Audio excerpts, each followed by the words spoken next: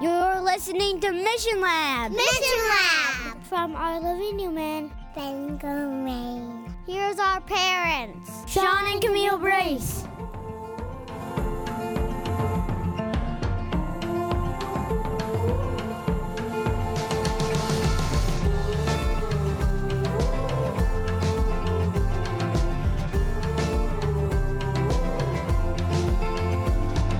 Hello, everyone. You're listening to Mission Lab. Thanks for tuning in as you do, hopefully from week to week. I am once again here alone without Camille doing an interview. We have a special guest today, and I'm in Florida right now, and that means that I've been down here with my sister and her husband, and also been able to spend some time, as we do when we come down here from year to year, with my sister's mother-in-law. And I'm really excited to have her on the show because she has a little different perspective on life than maybe some of you and myself. And so her name is Elaine Gregory, and you're going to notice I love interviewing people with accents because, Elaine, where are you from?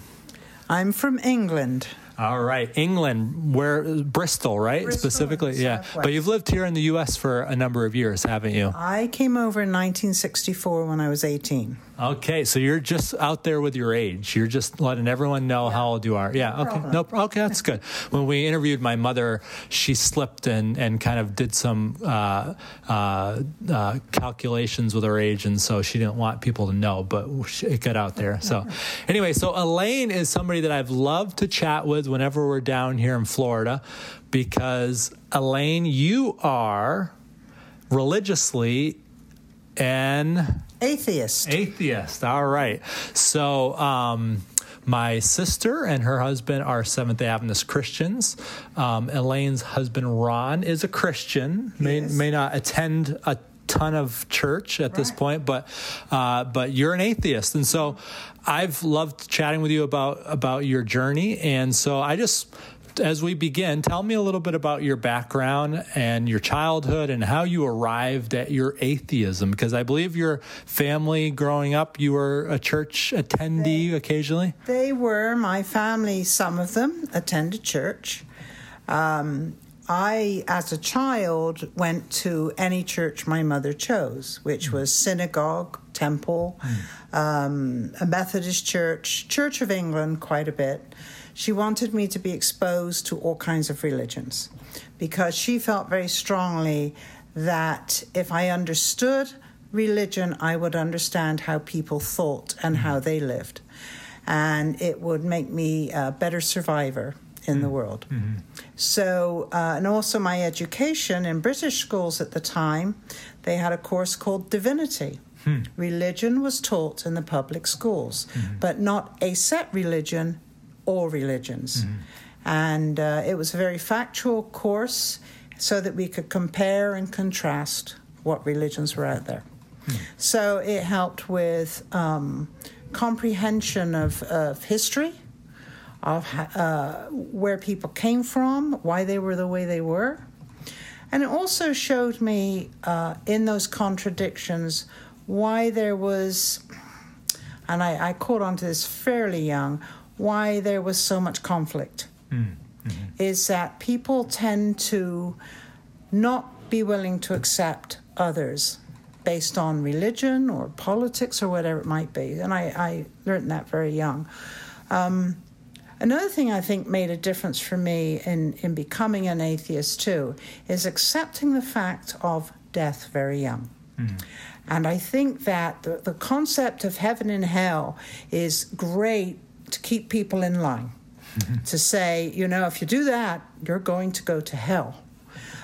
So you shouldn't do those bad things. And you have to do all good things so that you can go to heaven. But I've known some people that could go either way. And so it didn't make much sense. And I watched my grandfather, when I was 10, he died of lung cancer. And I was his favorite, and he wanted me there. And when I watched him as he coughed and died, the concept of death suddenly became very real to me. And I thought, I saw heaven as being a way that we as human beings accepted death. Death is scary to people.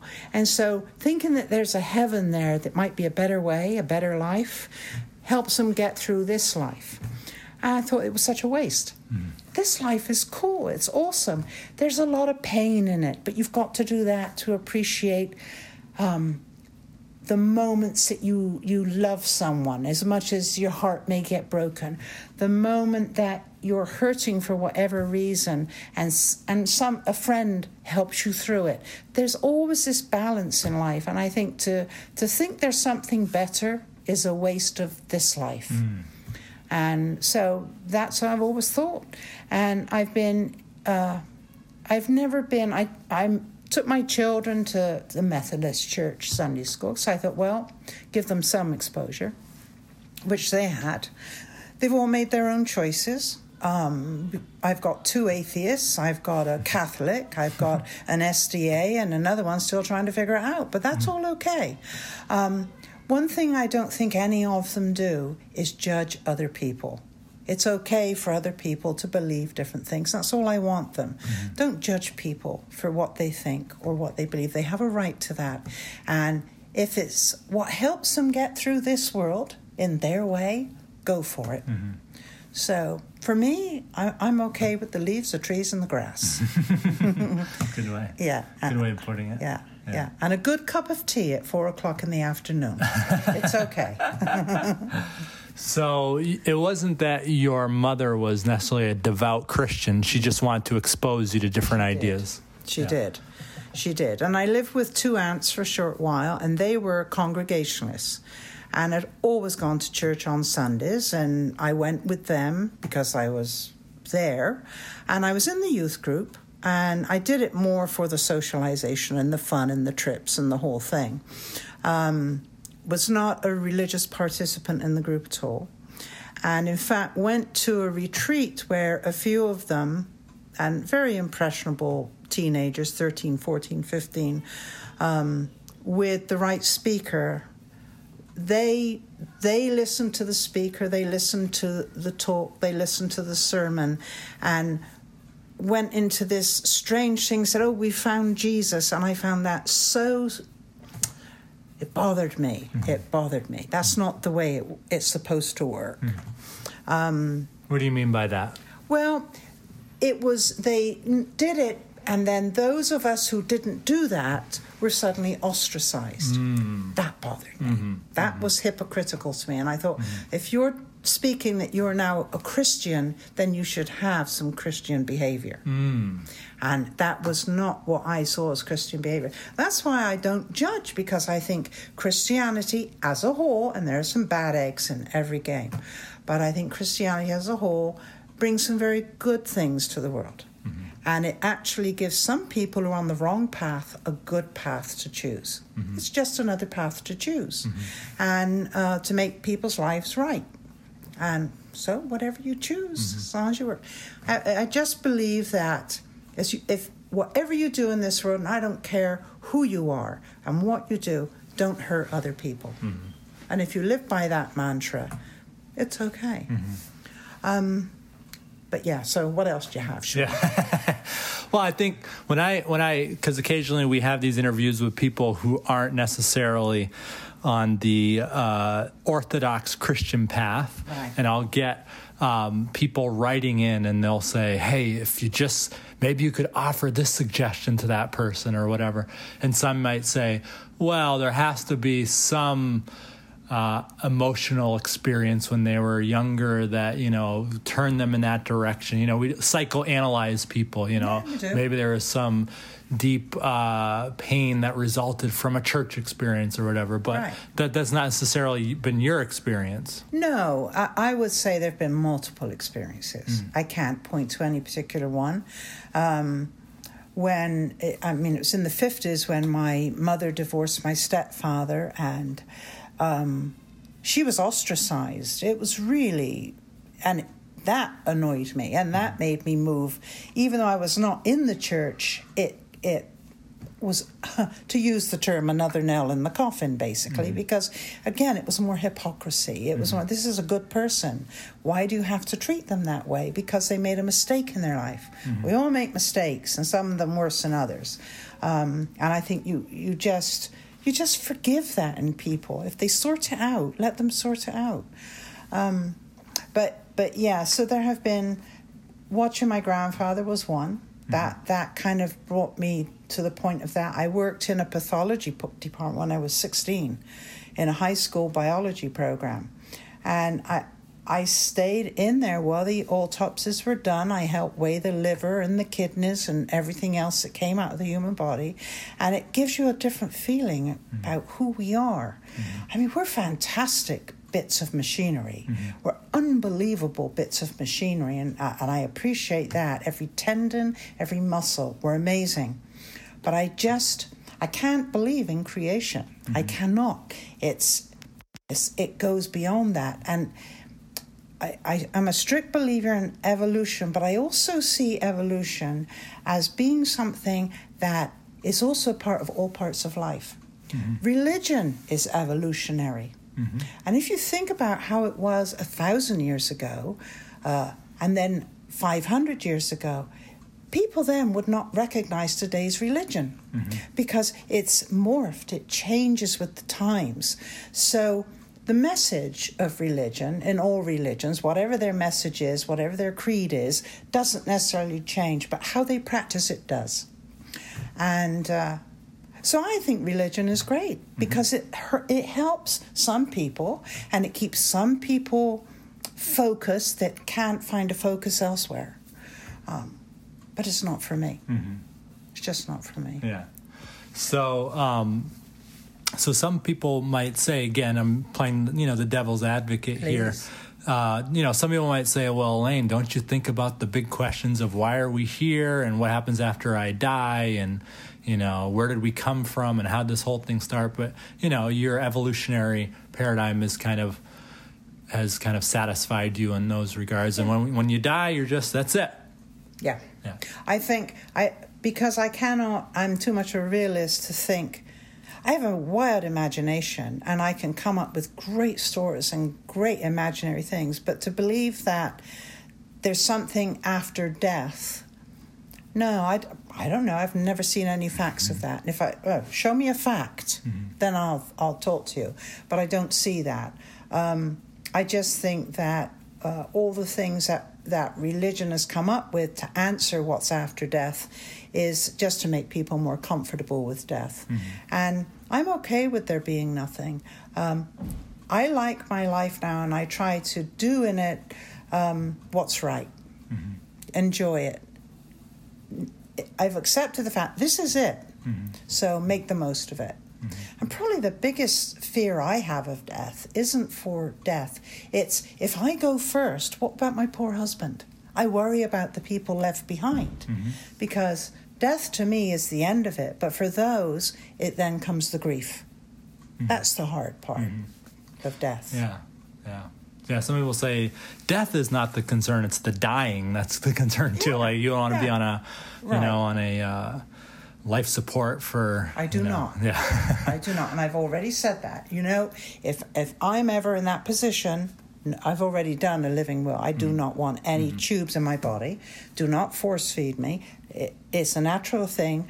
Bring it to an end. And if I'm at a point that we can't do that, I've told my husband, leave the pills on the night table, go to the grocery store, and when you come back, be prepared.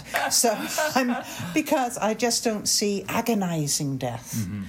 You know the saying, they shoot horses, don't they? I mean, it's a very humane thing to do. And I think that to watch some people suffer terribly, knowing that there's no other recourse. Why do we do that as human beings? To me, it just doesn't seem right.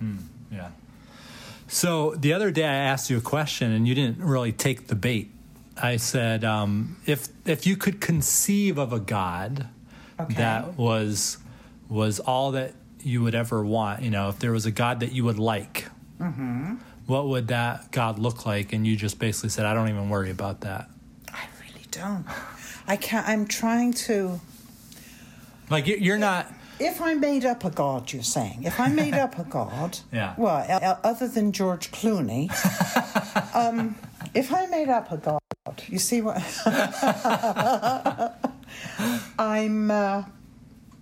What would he be like? So in other words, He would be a person. You ever listen to? I know you know the John Lennon song "Imagine." yeah. That's to me what heaven should be. Is there is no religion, there is no politicians, it's a shared world with everybody. It's never going to happen, not with human beings, but it's a wonderful dream. And so maybe it's not so much who would God be, but what would my idea of the perfect world be? And that would be it. You know, and unfortunately, I think that historically, religion has got in the way of that happening because it always brings conflict. And it brings conflict, whether it's between religions or whether it's between creeds and beliefs or even non-religion.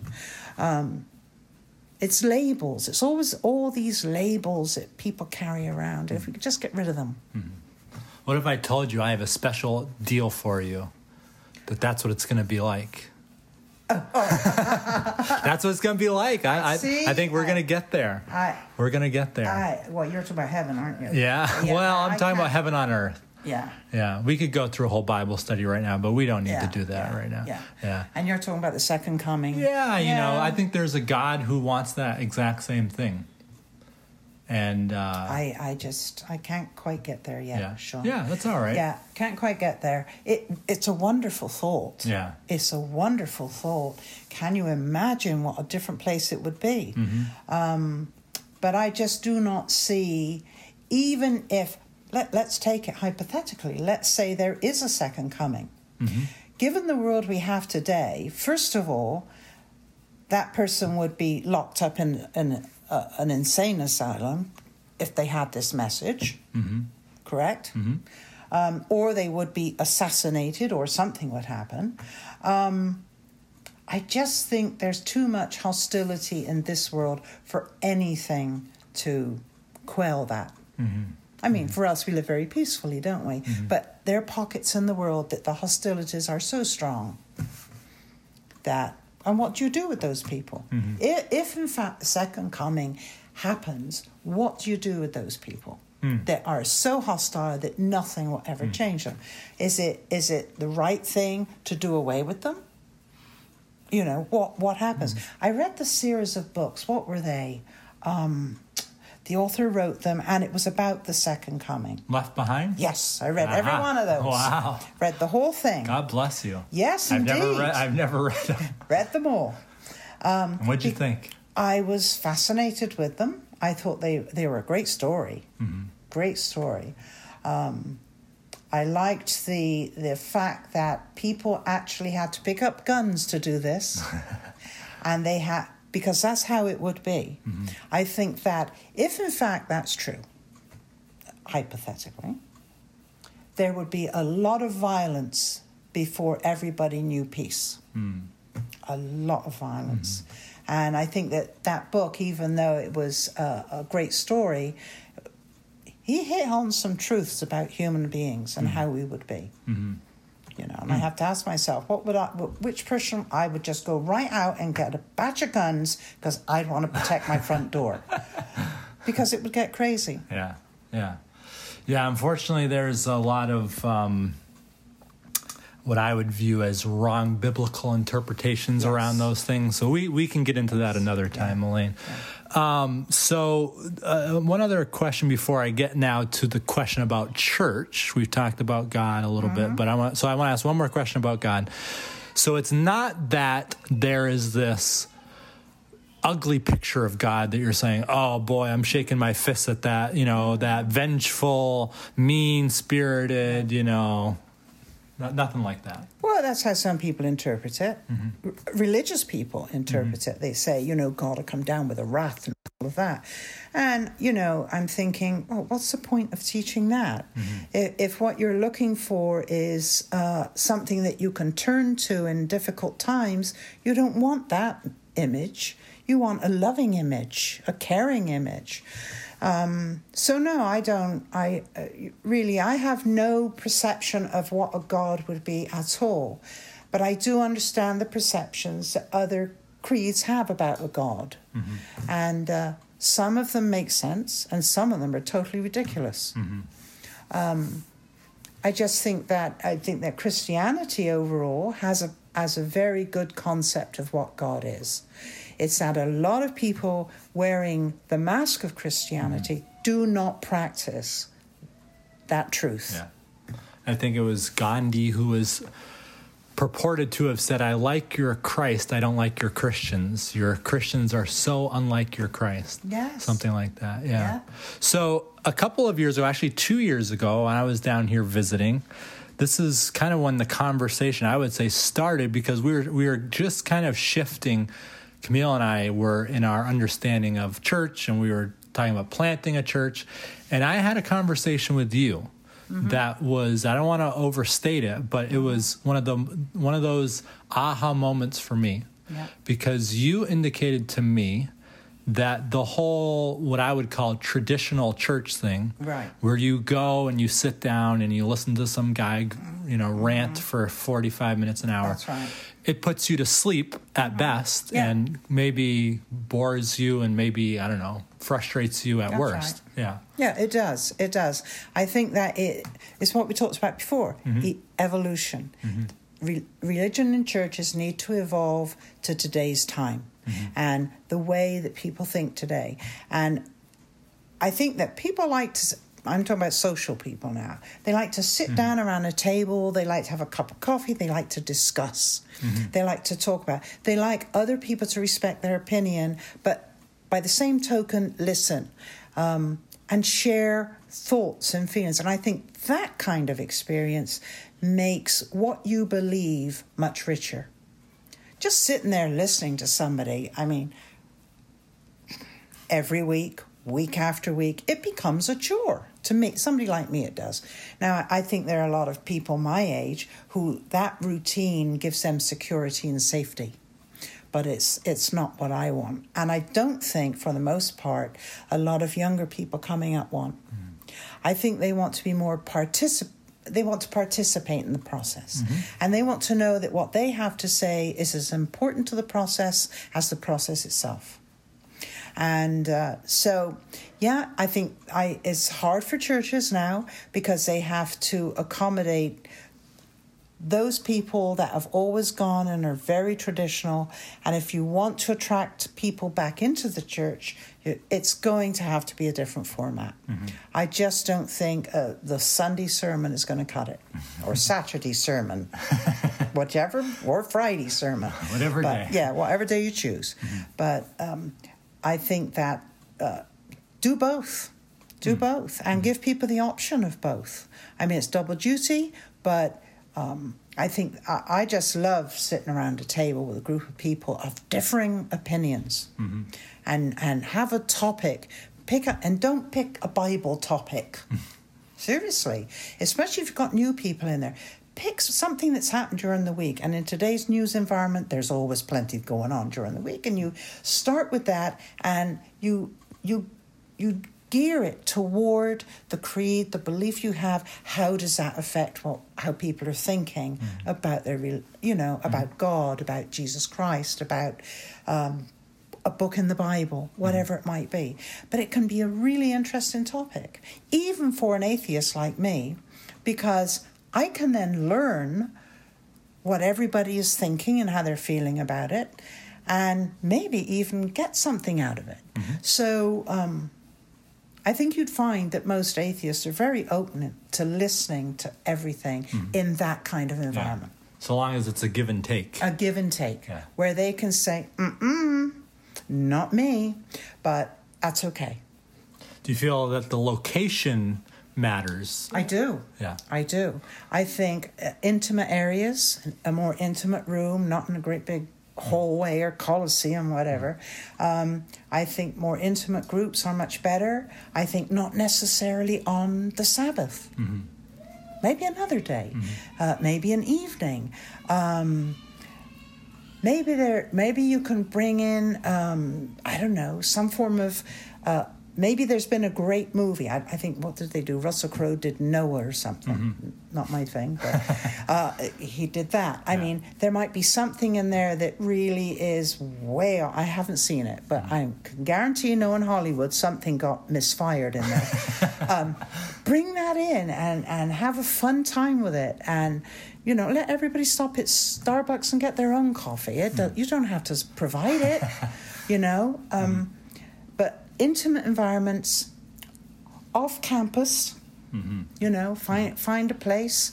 I know Panera's have a wonderful back room. We see people in there all the time, and they stop, they get their meal, and they're all in there having this great discussion. What it is, I don't participate, I don't know, but it's places like that people feel more relaxed. Yeah. They don't feel like something's going to get shoved down their throat that they don't want to hear. Yeah, absolutely. You know? Yeah, so some people listening now, probably not our listeners because I think they're tracking with you, but some people might say, well, why do we want to hear an atheist tell us how to do church? Yeah. But I'm saying, well, if we want to engage in conversation, that's right. We're not going to just wait for them to show up in our building, right? Right. And just come to what they would call a boring, sleep-inducing program. Right. Yeah. Right. I think that. Yeah, I get. The atheist is telling you how to do church. That's really rather good. But it's more that it's not so much the atheist. We're probably the lost souls of the world. However, you have your agnostics. You have those people that aren't quite sure. They're the ones that if you want to bring them into the church, they're the ones you've got to attract. And you can do that so much better by these very informal groups. People like me would go more out of a curiosity. Let's see what's going on now with this lot. But there are a lot of people that are borderline, not quite sure which way they want to go. And there are a lot of people don't want to say they're an atheist. It's a hard word to say in this world, because there are those who will go, this stuff. So you want to attract the people that haven't reached that point yet. Those are the ones to go to really go for, because they're still trying to figure out what they want, what they want out of church and out of religion. Yeah. But I bet you would, if I moved down here and we started a home group, you would come regularly, right, Elaine? I actually would, because I find what you do, Sean, refreshing. I think it's very refreshing to speak to somebody who stands up there every week and does a sermon, and yet is willing. Here's the thing. You're committed, not to your belief. You're committed to what you do for a living. You have a passion for it. You learn as much as you can about it, but not just about what you know, about what other people may think, other religions may believe. You talk to multiple people. Now, I know there are people in churches, pastors and vicars and ministers, who don't step beyond their own congregation. They got it, they keep it, let's run it. Let's do the pancake breakfast and we're okay. You're willing to become a scholar about what you're doing. So, yes, if you did something, I would be there. Well, we may have to move. Oh, well, there you are. Because you're well-read. You're well-read, and you know where to go for the information. Yeah. So, well, that's good. So maybe just one other thing, a couple other things. I remember you telling me about a big church you have to drive by all the time and how annoying it is because they have this big production, maybe at Christmas time or something. Maybe it's only a couple of times you have to drive by, but just in general, you alluded to it, the Starbucks church type of thing where the metros. Yeah, I hate them. They try to be everything to everybody. And I don't believe you can do that successfully.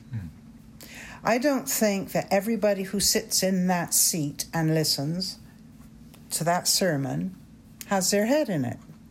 I think they're thinking about, we're going to have this play put on next Tuesday, and I can drop the kids off and I can go out and have dinner with whoever. There's too much emphasis. It's a massive church. It's a city. It's not far from here, actually. And they have, the whole police department has to come out to direct traffic. And I watch some of the people, I'm thinking, are you in this for God and Jesus Christ, or are you in this for what the church is offering you for all other things? And I think there's a lot of that to it. I really do. I think they have daycare, they have a care for elderly, they have plays they put on that are free, they have trips, they have events. So a lot of people go for those things. But if you're not a big church like that, then you have to go for the core of what you're about. You know, what draws people to the belief in God and Jesus Christ and all of that. So, if that's what you're talking about. Yeah. And as far as any Catholics are listening, I'm sorry, but I've been to Catholic services, I've had Catholic friends, and I've got to say, it is the worst rote system of belief I have ever participated in. And it's stand up, sit down, have a stale cookie, drink a sip of whatever that is they give you, stand up, sit down, but everybody knows the routine. It's like on cue every minute. The children know it, the adults know it, the old people know it. And to me, that's not practicing your faith. Yeah, it's not practicing your faith. That's learning how to do something to make it look good. Yeah. Oh, and if you confess it every single week, everything you've done, including, as we used to say, beat your wife, get drunk, kick the dog, you go and tell the priest that on Saturday night, go to church Sunday morning, you are all forgiven, and you can start that all over again. So, there are certain things that just drive me crazy. So I'm appreciative of Elaine. I'm just going to say I love Catholics as well. You love Catholics. We love Catholics. You're just saying the system. The system of Catholicism is wrong, and it's almost an insult to those people that are true Catholics, I think. Love the Pope. You're Pope's a big fan a of good the Pope. man. Tell me about that. Why do you like him? Because he's a man of the people. He practices, even though he's in that position, he reaches out to people. He reaches out to those that are suffering, those that are poor. He has some compassion. And I think what's very interesting about him, he's contemporary. He has recognized that the church cannot stay in the safe place it's been. It has to expand. It has to change its opinions on so many things. And where it wants to go. It's made him a lot of enemies within the church, but I think he's what the church needed. I really do. So, I think he's a prime pope. Interesting. I think there's a lot of non-religious people, atheists, agnostics, who are of the same opinion. He's very attractive to a lot of people.